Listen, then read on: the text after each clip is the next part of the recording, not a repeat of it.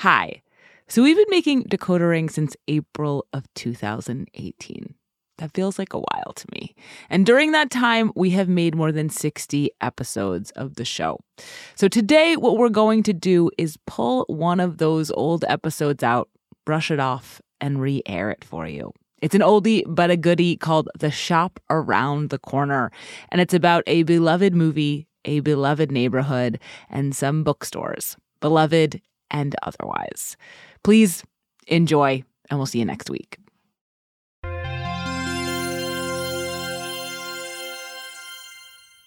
There are some movies that I'll always watch, no matter how many times I've seen them before, no matter if I come across them when they're already halfway over. To be honest, most of these movies are romantic comedies, and one of them is You've Got Mail. Don't you love New York in the fall? Makes me want to buy school supplies. Oh. I'm almost ready. I would send you a bouquet of newly sharpened pencils if I knew your name and address. On the other hand, this not knowing has its charms. You've Got Mail was directed by Nora Ephron and is lovingly set on Manhattan's Upper West Side. It stars Tom Hanks, who you just heard, as Joe Fox, and Meg Ryan as Kathleen Kelly. Professionally, Joe and Kathleen are enemies. He's the brash owner of a powerful, expanding chain store called Fox Books, who is putting Kathleen's small, beloved children's bookstore, The Shop Around the Corner, out of business. There's only one place to find a children's book in the neighborhood. That will not always be the case. And it was yours, and it is a charming little bookstore. You probably sell, what, $350,000 worth of books in a year? How did you know that? I'm in the book business. I am in the book business. Personally, though, they're falling in love by anonymously exchanging heartfelt emails on AOL. Do you think we should meet? Meat? Oh my God. You've Got Mail is based on a movie, also called The Shop Around the Corner, that came out in 1940. That movie is itself based on a Hungarian play written in 1937. But You've Got Mail, which came out in 1998, is decidedly a creation of the late 1990s. You've Got Mail. The movie is set at a very specific moment in time, when the internet was just starting to be widely available, but it was not yet entirely clear the extent to which it would transform every aspect of modern life. It's a moment when most people were still connecting to the internet via dial-up and America Online, when people checked their email, if they had one, like maybe once a day on their desktop at home, when very few people had cell phones, when Starbucks was still new to New York City and ordering a tall, non-fat cap seemed cool, but Brooklyn, the borough, did not. And most of all, it's a moment when a vast, welcoming brick-and-mortar bookstore was widely seen as an enemy of booksellers, readers, and vibrant community life. Do you know what? We are going to seduce them. We're going to seduce them with our square footage and our discounts and our deep armchairs and our cappuccino. That's right. They're going to hate us at the beginning, but we'll get them in the end. And you know why? Why? Because we're going to sell them cheap books and legal addictive stimulants. In the meantime, we'll just put up a big sign. Coming soon, a Fox Book Superstore and the end of civilization as you know it. To me, this is the most 1990s thing about You've Got Mail. The force of evil in it, the big bad, the villain, the cost-slashing, heartless commercial enterprise that's raising local businesses, destroying community relations, and dumbing down creative culture is a thinly veiled Barnes & Noble?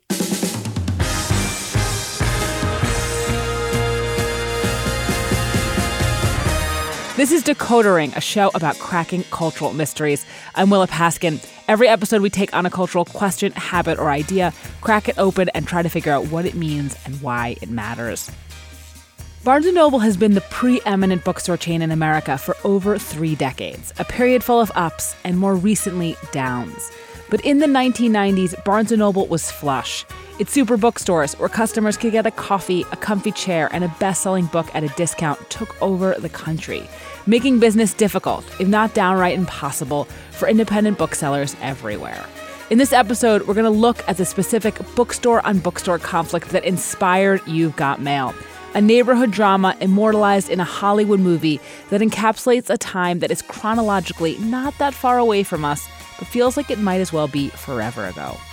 It's a story about how we think we know what we ought to be scared of, how we think we know how change will play out, but actually, we have no idea. So today, on Decoder Ring, remember when Barnes & Noble was the bad guy?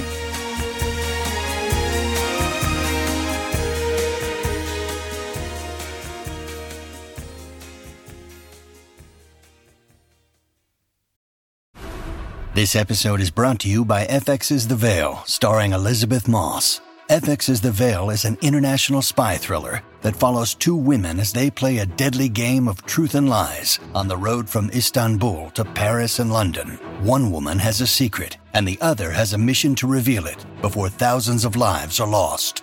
FX's The Veil, now streaming, only on Hulu.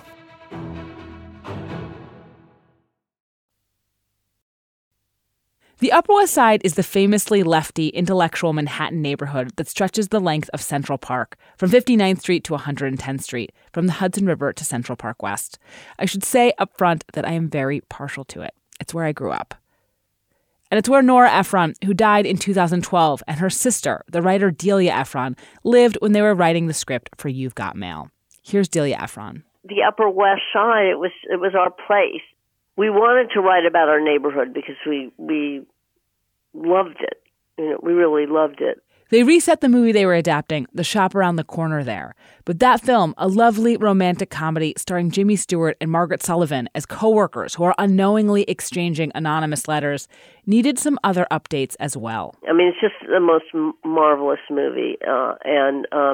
But they work in the same store. Something very strange happened to me. I got psychologically mixed up.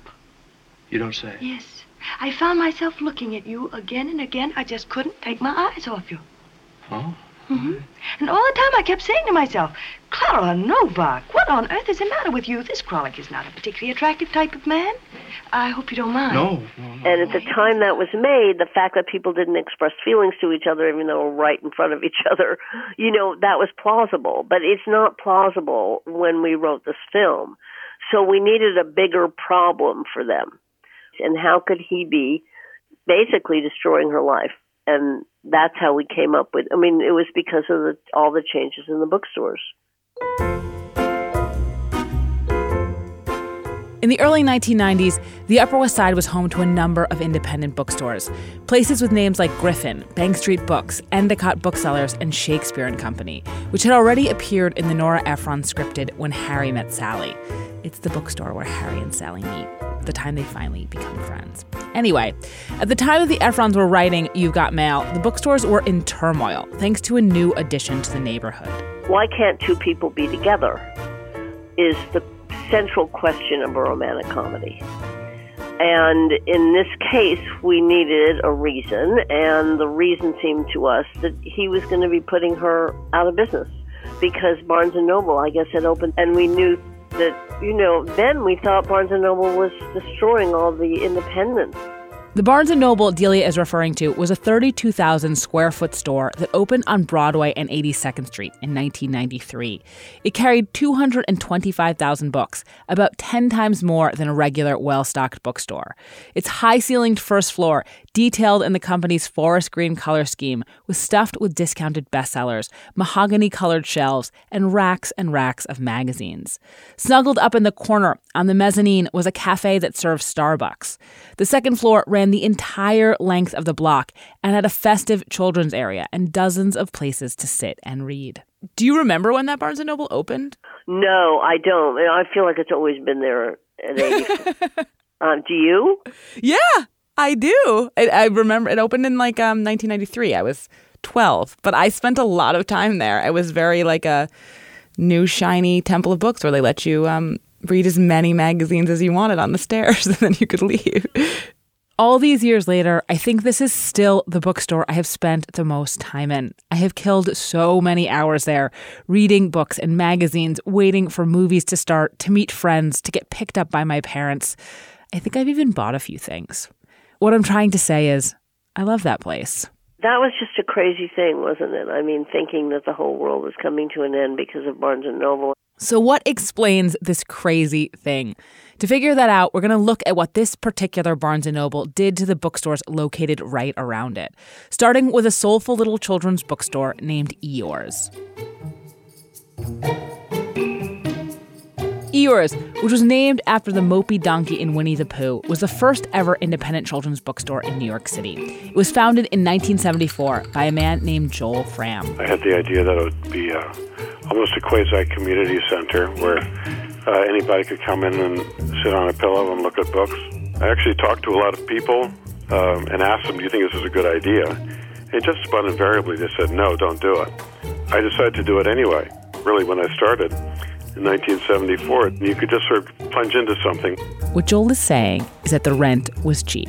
For a long time, I lived in a one-bedroom apartment on 82nd and Columbus and paid $78 a month rent. Don't say it. Don't say it. It hurts me. One way things have changed. You couldn't look at a closet for that now. Well, initially, once again, you're talking 1974, it was $250 a month for the first store. By the 80s, Joel was paying more, and Eeyore's had changed locations a couple of times, ending up on Broadway, between 78th Street and 79th Street, in an extremely compact little space. It was right across the street from this elegant apartment building that takes up a whole city block called the Apthorpe. The Apthorpe is where the Ephron sisters lived. Nora Ephron, who of course wrote the script for it, lived across the street of the Apthorpe, and she was a regular customer. Eeyore's had a lot of regular customers, and a lot of heart. It was like a little wonderland. Brian Selznick, the illustrator and author of children's books like The Invention of Hugo Cabret, started working at Eeyore's in 1989, soon after graduating from RISD. If I wanted to be a children's book writer and illustrator, that working in a children's bookstore would be a great education. And so there was a little sign in the window that said they were looking for help, and you're given a little quiz when you go in, and I think everything I knew was basically where the wild things are. The manager sent him off to go study, and Selznick dutifully went to the library, where he tried to memorize as many children's book titles as possible. I think when I came back, I didn't really know that much more, but I think I might have been one of the first people to actually come back after having been told to go study. The manager hired him and would send him home every night with bags of books. In short order, Brian became as knowledgeable as the rest of the staff. I remember the sense of sort of this welcoming embrace when you walk in. There were posters and mobiles, and there was a giant stuffed Eeyore in the corner, which was probably, in retrospect, one of the dirtiest, most disgusting things in New York City. The people who would come into the store, it was so interesting. It was a mix of the families from the Upper West Side. There were celebrities. There were people who wanted to become children's book writers or illustrators themselves. There were the musicians. There was like the guy who dressed like he was in a marching band and would always steal Dr. Seuss books. It felt like a real community within a community. Another thing that Eeyore's would do was hold writing contests for kids with prompts like, if I were mayor of New York, here's what I'd do to improve the city. That particular contest from 1988 got over 400 responses and was written up in the New York Times. I'm going to read you a little quote from that piece. If I were mayor of New York, here's what I'd do, wrote Willa Paskin, a 6-year-old Upper West Sider. It wouldn't be so dirty on the ground. I'd pass a law that people would throw their garbage in garbage cans and not in the street. I didn't win. Could have been a little more original. But that clipping stayed on our fridge for years. This is all to say, Eeyore's was a local institution. And it's not like it was the only game in town. There was a Toys R Us up the block that carried kids' books, and Shakespeare and Company and 2 smaller Barnes & Nobles nearby also had children's sections. Even so, into the early 90s, Eeyore's business was doing well.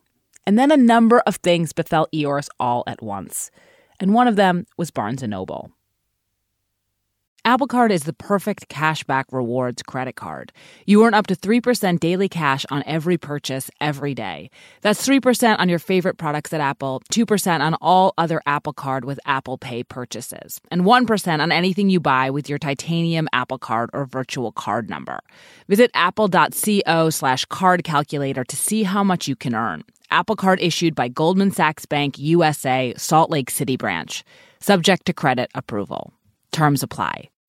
When you need mealtime inspiration, it's worth shopping Kroger, where you'll find over 30,000 mouth-watering choices that excite your inner foodie. And no matter what tasty choice you make, you'll enjoy our everyday low prices, plus extra ways to save, like digital coupons worth over $600 each week. You can also save up to $1 off per gallon at the pump with fuel points. More savings and more inspiring flavors make shopping Kroger worth it every time. Kroger, fresh for everyone. Fuel restrictions apply.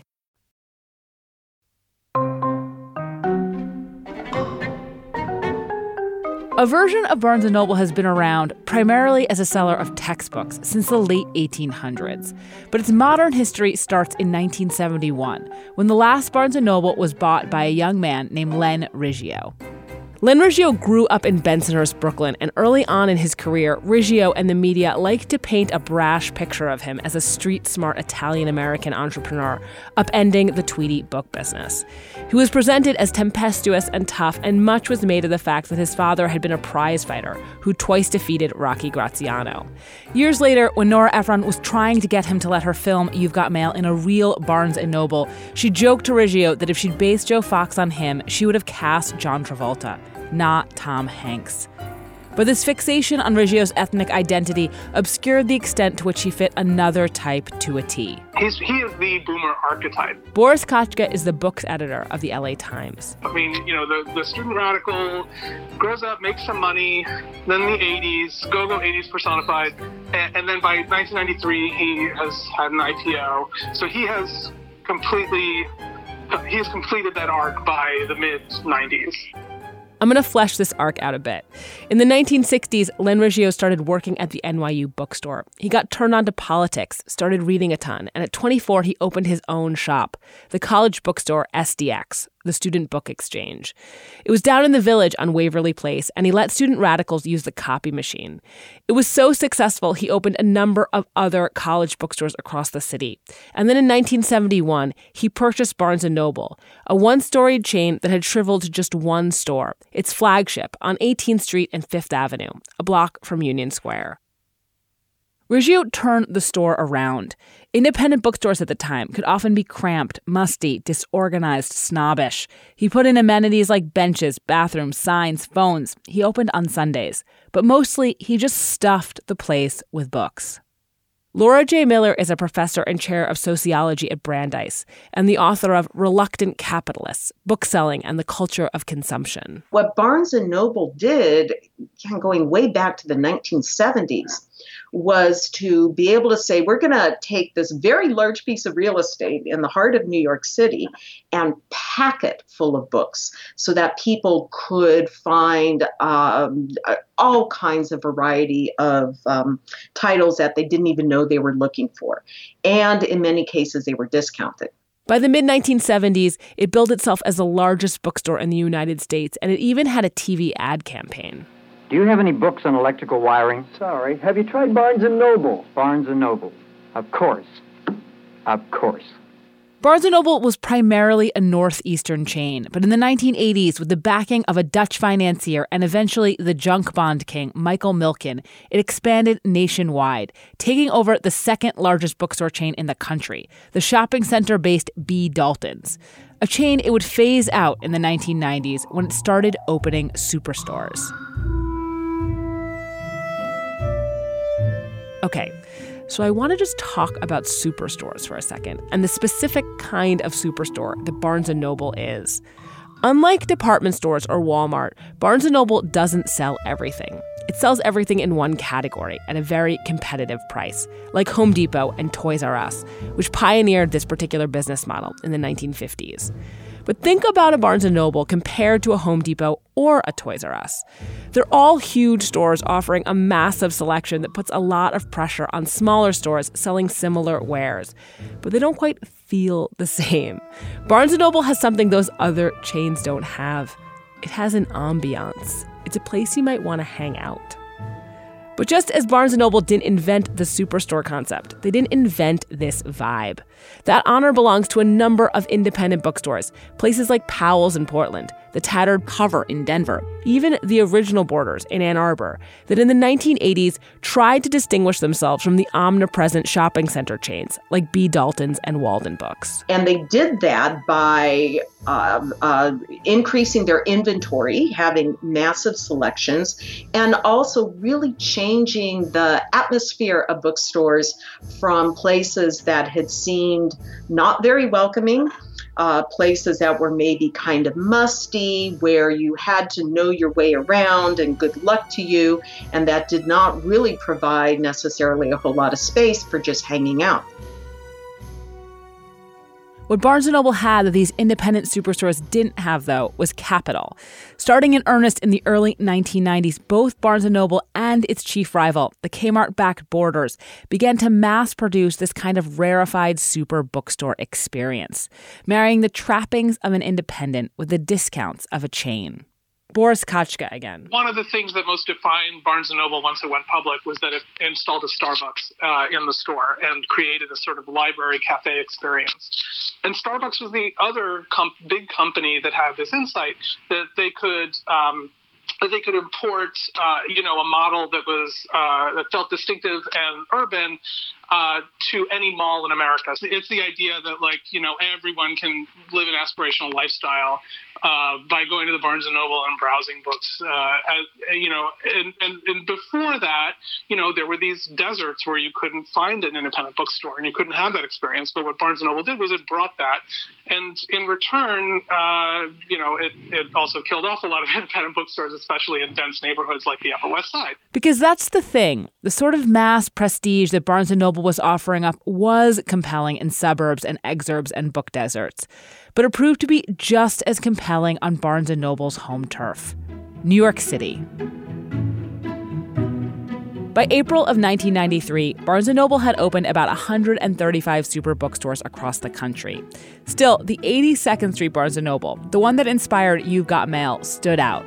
I have never been more excited about a store opening, Barnes & Noble CEO Len Riggio told the New York Times. That quote came from a story titled Barnes & Noble Superstore Prompts Volumes of Worry that also included the tidbit that Eeyores was having a 25% off sale to face off with Barnes & Noble's grand opening. What was it like when the Barnes & Noble opened? It was so upsetting. We were all so horrified and scared. Brian Selznick, the author and illustrator who worked at Eeyores again. Really made you feel like, David being threatened by Goliath. You could just sort of sense this giant corporate monster, putting its laser eye out into the world, finding places that had already been proven successful, and then coming in and just, claiming the earth. Brian and the other staffers were reassured that Barnes & Noble couldn't provide the type of knowledge and service that Eeyores did, which is exactly what Meg Ryan's character says in You've Got Mail when she's trying to calm her own employees down about the forthcoming Fox books. A Fox Books superstore. Kel nightmare. It has nothing to do with us. It's big, impersonal, overstocked, and full of ignorant salespeople. But they discount. But they don't provide any service. We do.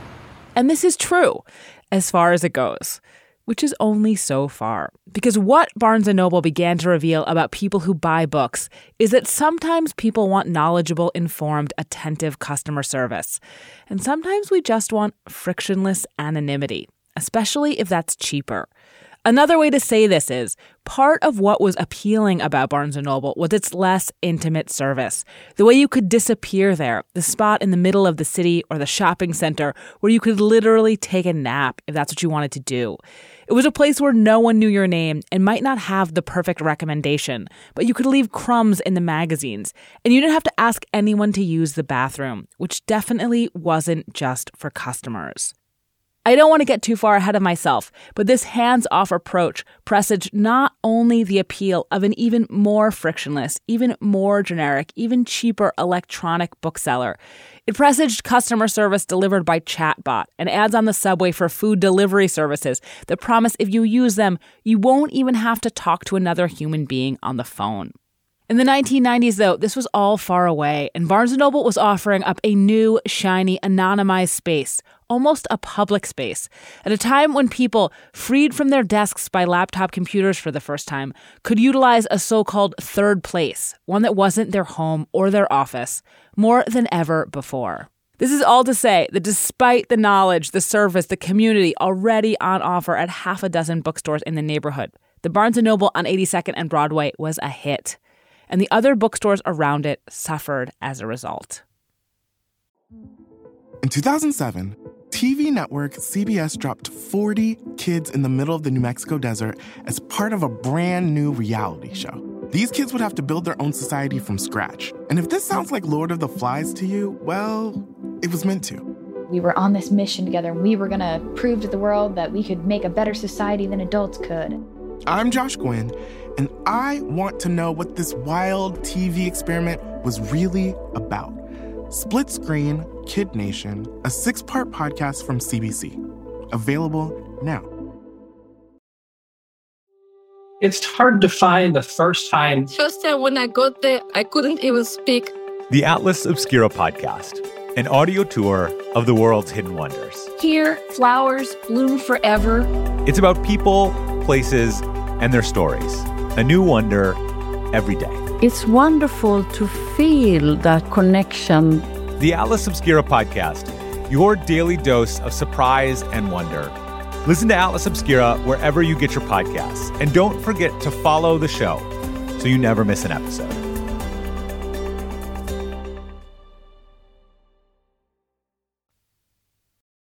Even before the Barnes & Noble opened, Ears was having problems. The biggest of which was that business was just down. It was not really thriving at that point. I can't really designate a time when business declined, but it was declining, and I sort of saw the handwriting on the wall from Barnes & Noble. Talking to people about Barnes & Noble's rise, I heard this a lot, that stores just eking it out found that they could no longer compete once the mega stores arrived.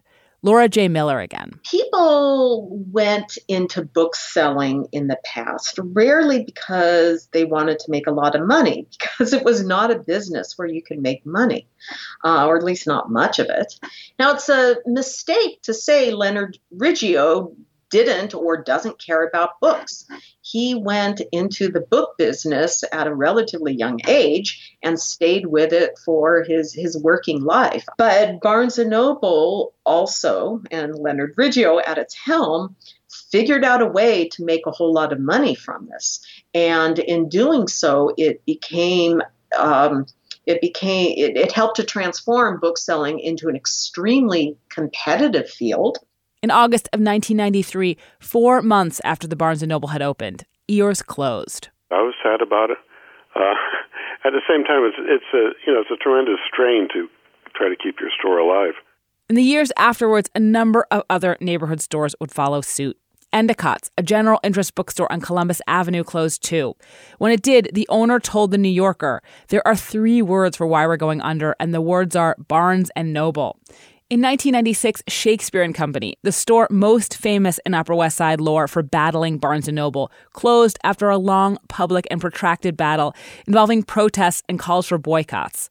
No less a personage than Toni Morrison told the New York Times that Shakespeare & Co.'s disappearance is melancholy and outrageous. These closings mirrored what was happening to independent bookstores across the city and the country. Throughout the 1990s, membership in the ABA, the American Booksellers Association, fell from 5,500 to 3,100. By 2005, it would be down to 1,702.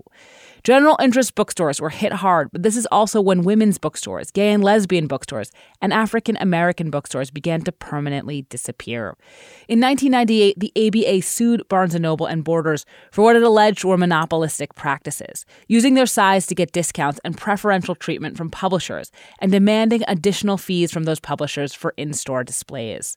There was a real fear that independent bookstores wouldn't survive, and this was coupled with a real disdain for superstore chains among bookstore owners and certain kinds of writers and readers, who saw them as having a chilling effect. That's actually a phrase I saw used on the culture, stocking only what was already popular and using unfair business practices to replace community bookstores with something phony and commodified. But this sentiment would not have gotten such a memorable and mainstream airing had it not been for You've Got Mail. Do you want the West Side to become one big, gigantic strip mall? No! Do you want to get off the subway at 72nd and Broadway and not even know you're in New York City? No! Can we save the shop around the corner? By fictionalizing the story of a little bookstore shut down by a giant new bookstore that's offering customers something irresistible but hollow, the movie charmingly and persuasively made the argument that Barnes & Noble, Fox Books, was no good. In the film, Fox Books' triumph over the shop around the corner is presented as inevitable but awful, an example of false progress, where customers got something more affordable and convenient but not better. A bookseller with no higher calling than filthy lucre. When Joel Fram read about the movie in the newspaper, he sent Nora Ephron a note. And she wrote me back a very nice note saying, "We really miss yours." And, of course, she chose to have it center around Meg Ryan instead of a balding middle-aged guy for purely commercial reasons, of course. For all that You've Got Mail crystallized an argument against Barnes & Noble, it didn't include the thing that would eventually make the villainization of Barnes & Noble seem so quaint. It didn't include Amazon. Since being founded in Jeff Bezos' Seattle garage in 1994, Amazon has upended everything, using supercharged versions of some of Barnes & Noble's own tactics, ease, vast selections, and steep discounts. Amazon has replaced Barnes & Noble as the Goliath of the book business. And not just the book business. This didn't happen overnight, though. In 1999, Barnes & Noble was still so powerful that Jeff Bezos could straight-facedly say of it, Goliath is always in range of a good slingshot, meaning Bezos and Amazon were the Davids of the situation.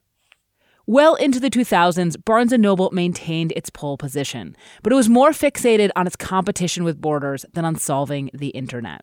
Boris Kachka again. The nail in the coffin really was the 2008 recession, which was a huge sorting mechanism for industries in the U.S. But that was the year that the number of Barnes & Noble bookstores closing started outpacing the number of stores opening. The decade after the Great Recession was hard for the super bookstores. At the end of 2010, Borders declared bankruptcy. Though Barnes & Noble is still the largest physical seller of books in America, sales and revenue have consistently declined. It went through 6 CEOs in a decade. The former overdog is so widely understood to have become an underdog that in 2013, The Onion ran an article with the title, Fox Books Files for Bankruptcy. E-commerce's effect on just about every kind of physical business has erased some of the distinctions between types of brick-and-mortar stores that once seemed so important. If Barnes & Noble and independent bookstores were once apples and oranges, now they're both in danger of getting juiced. Not that the independents are doing as badly as Barnes & Noble. Delia Ephron again. Now the little stores, they're doing well. The 2010s are when independent bookstores began to stabilize, increasing their numbers for the first time in decades. The stores that survived being undercut by the superstores and then Amazon, and the ones that have opened since, have figured out how to make themselves indispensable and financially sound. They understand their markets and their customers, and they're offering them something they can't get online. Meanwhile, Barnes & Noble, no longer luxe and shiny, inhabits a betwixt and between space. Not Amazon, but not quite shopping local. It's trying to change that, though. In 2019, the company went private again, selling to a hedge fund that will give each shop more discretion around the titles they carry, a strategy that worked when it helped turn around the UK's own big chain, Waterstones. In other words, after everything, The plan is to make each Barnes & Noble superstore feel more like an independent bookstore. There's a moment towards the end of You've Got Mail when Meg Ryan is talking about her store closing. People are always telling you that change is a good thing. But all they're really saying is that something you didn't want to happen at all has happened. My store is closing this week. I own a store. Did I ever tell you that? It's a lovely store. And in a week it will be something really depressing, like a baby Gap. Soon will just be a memory. In fact, some foolish person will probably think it's a tribute to this city, the way it keeps changing on you, or the way you can never count on it, or something. I know, because that's the sort of thing I'm always saying, but the truth is, I'm heartbroken. I think this is the toughest part of the whole movie. I don't mean to sit through. I mean the part of the movie that's the most challenging. Because this is what we are inclined to do. Lament change and then get used to it. Even start to feel attached to it. But what Meg Ryan is saying here is that even when this happens, even when we accept change, embrace it, even when we feel nostalgic about all the gaps that used to litter this neighborhood, we shouldn't forget that it isn't necessarily productive. It isn't necessarily progress. Just because we don't mind it doesn't mean it got better. It's just what we got used to. It's a pretty serious idea to smuggle into a feel-good movie, and one that, in retrospect, seems maybe a little overheated in the context of Barnes & Noble itself. I mean, Barnes & Noble is a physical place that pays local taxes, employs people who live nearby, and where you can still go hang out and buy an actual book. Sort of seems like we were overreacting. Change isn't always bad. But that's actually what the story is about. How we can't tell if we're overreacting in the moment because we have no idea what is going to happen. All sorts of things we think about all the time weren't yet imaginable when You've Got Mail came out. The movie can't imagine a world in which computers, instead of bringing us together, might actually just keep us apart. It can't imagine a world in which Starbucks is the most pedestrian place to get a coffee. It can't imagine a world in which romantic comedies are at the movies, a dying format. It can't imagine a world in which all brick and mortar stores are under threat from the internet, except maybe the ones that are as singular as the shop around the corner. After everything, the Upper West Side got its bookstores back. The Endicott space was until recently another bookstore. Shakespeare and Company, under new management, returned to the neighborhood. There's even a children's bookstore now, an outpost of Books of Wonder, which inspired the look of Meg Ryan's store in You've Got Mail, and that opened on 84th Street in 2018. The 82nd Street Barnes & Noble is, thank goodness, still there. But another Barnes & Noble on 66th Street closed at the very beginning of 2011. When it did, the New York Times ran a piece full of lamentations from people who basically never bought anything there, but did very much enjoy hanging out. Barnes & Noble may have arrived in the neighborhood as some airsat soulless big box store rolling over the little guy. But enough time passes, enough things change, and that airsat soulless big box store, it turns out it's a community center, too. Now I'd be simply heartbroken if something happened. I mean, there are always rumors going around, oh, Barnes & Noble is, and it's just it's terrible.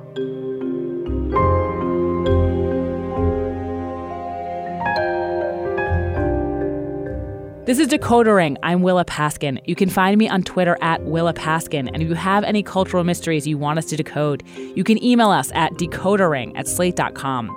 If you haven't yet, please subscribe and rate our feed in Apple Podcasts or wherever you get your podcasts. And even better, tell your friends. This podcast was written by Willa Paskin and edited by Benjamin Frisch, who also does illustrations for every episode. Decoder Ring is produced by Willa Paskin and Benjamin Frisch. Cleo Levin is our research assistant. A special thanks to Steve Geck, Maris Kreisman, Emma Straub, Jacob Bernstein, Gary Hoover, Peter Glassman, and June Thomas. Thanks for listening. We'll see you in a few weeks.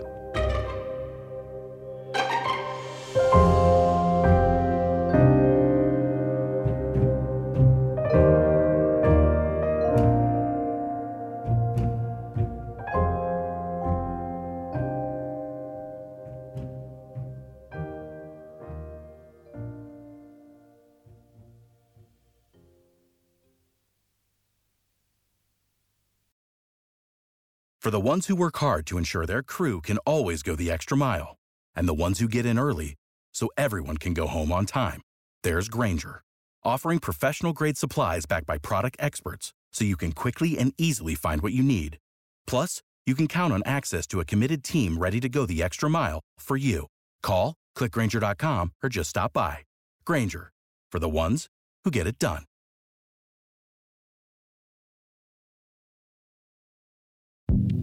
Hi, this is Dahlia Lithwick, host of Slate's legal podcast, Amicus. If you're listening to this show, you might be interested in Amicus's live show that we're hosting in Washington, D.C. on Tuesday, May the 14th. My colleague, Mark Joseph Stern, and I will be talking to some amazing guests, including Sherrilyn Ifill and a sitting state Supreme Court justice, all about how originalism, a relatively recently invented way of interpreting the Constitution, has taken over the Supreme Court and radically reshaped the law. It's been doctrinal rocket fuel for the conservative legal movement and facilitated the rolling back of abortion rights, the expansion of gun rights, and the obliteration of the separation of church and state. And as another wildly consequential Supreme Court term careers to its end, the court's originalists are on a tear. But there's something you can do about it, and we hope you'll join us in D.C. on May 14th to explore the possible pathways out of the current situation. Go to slate.com/amicuslive for tickets.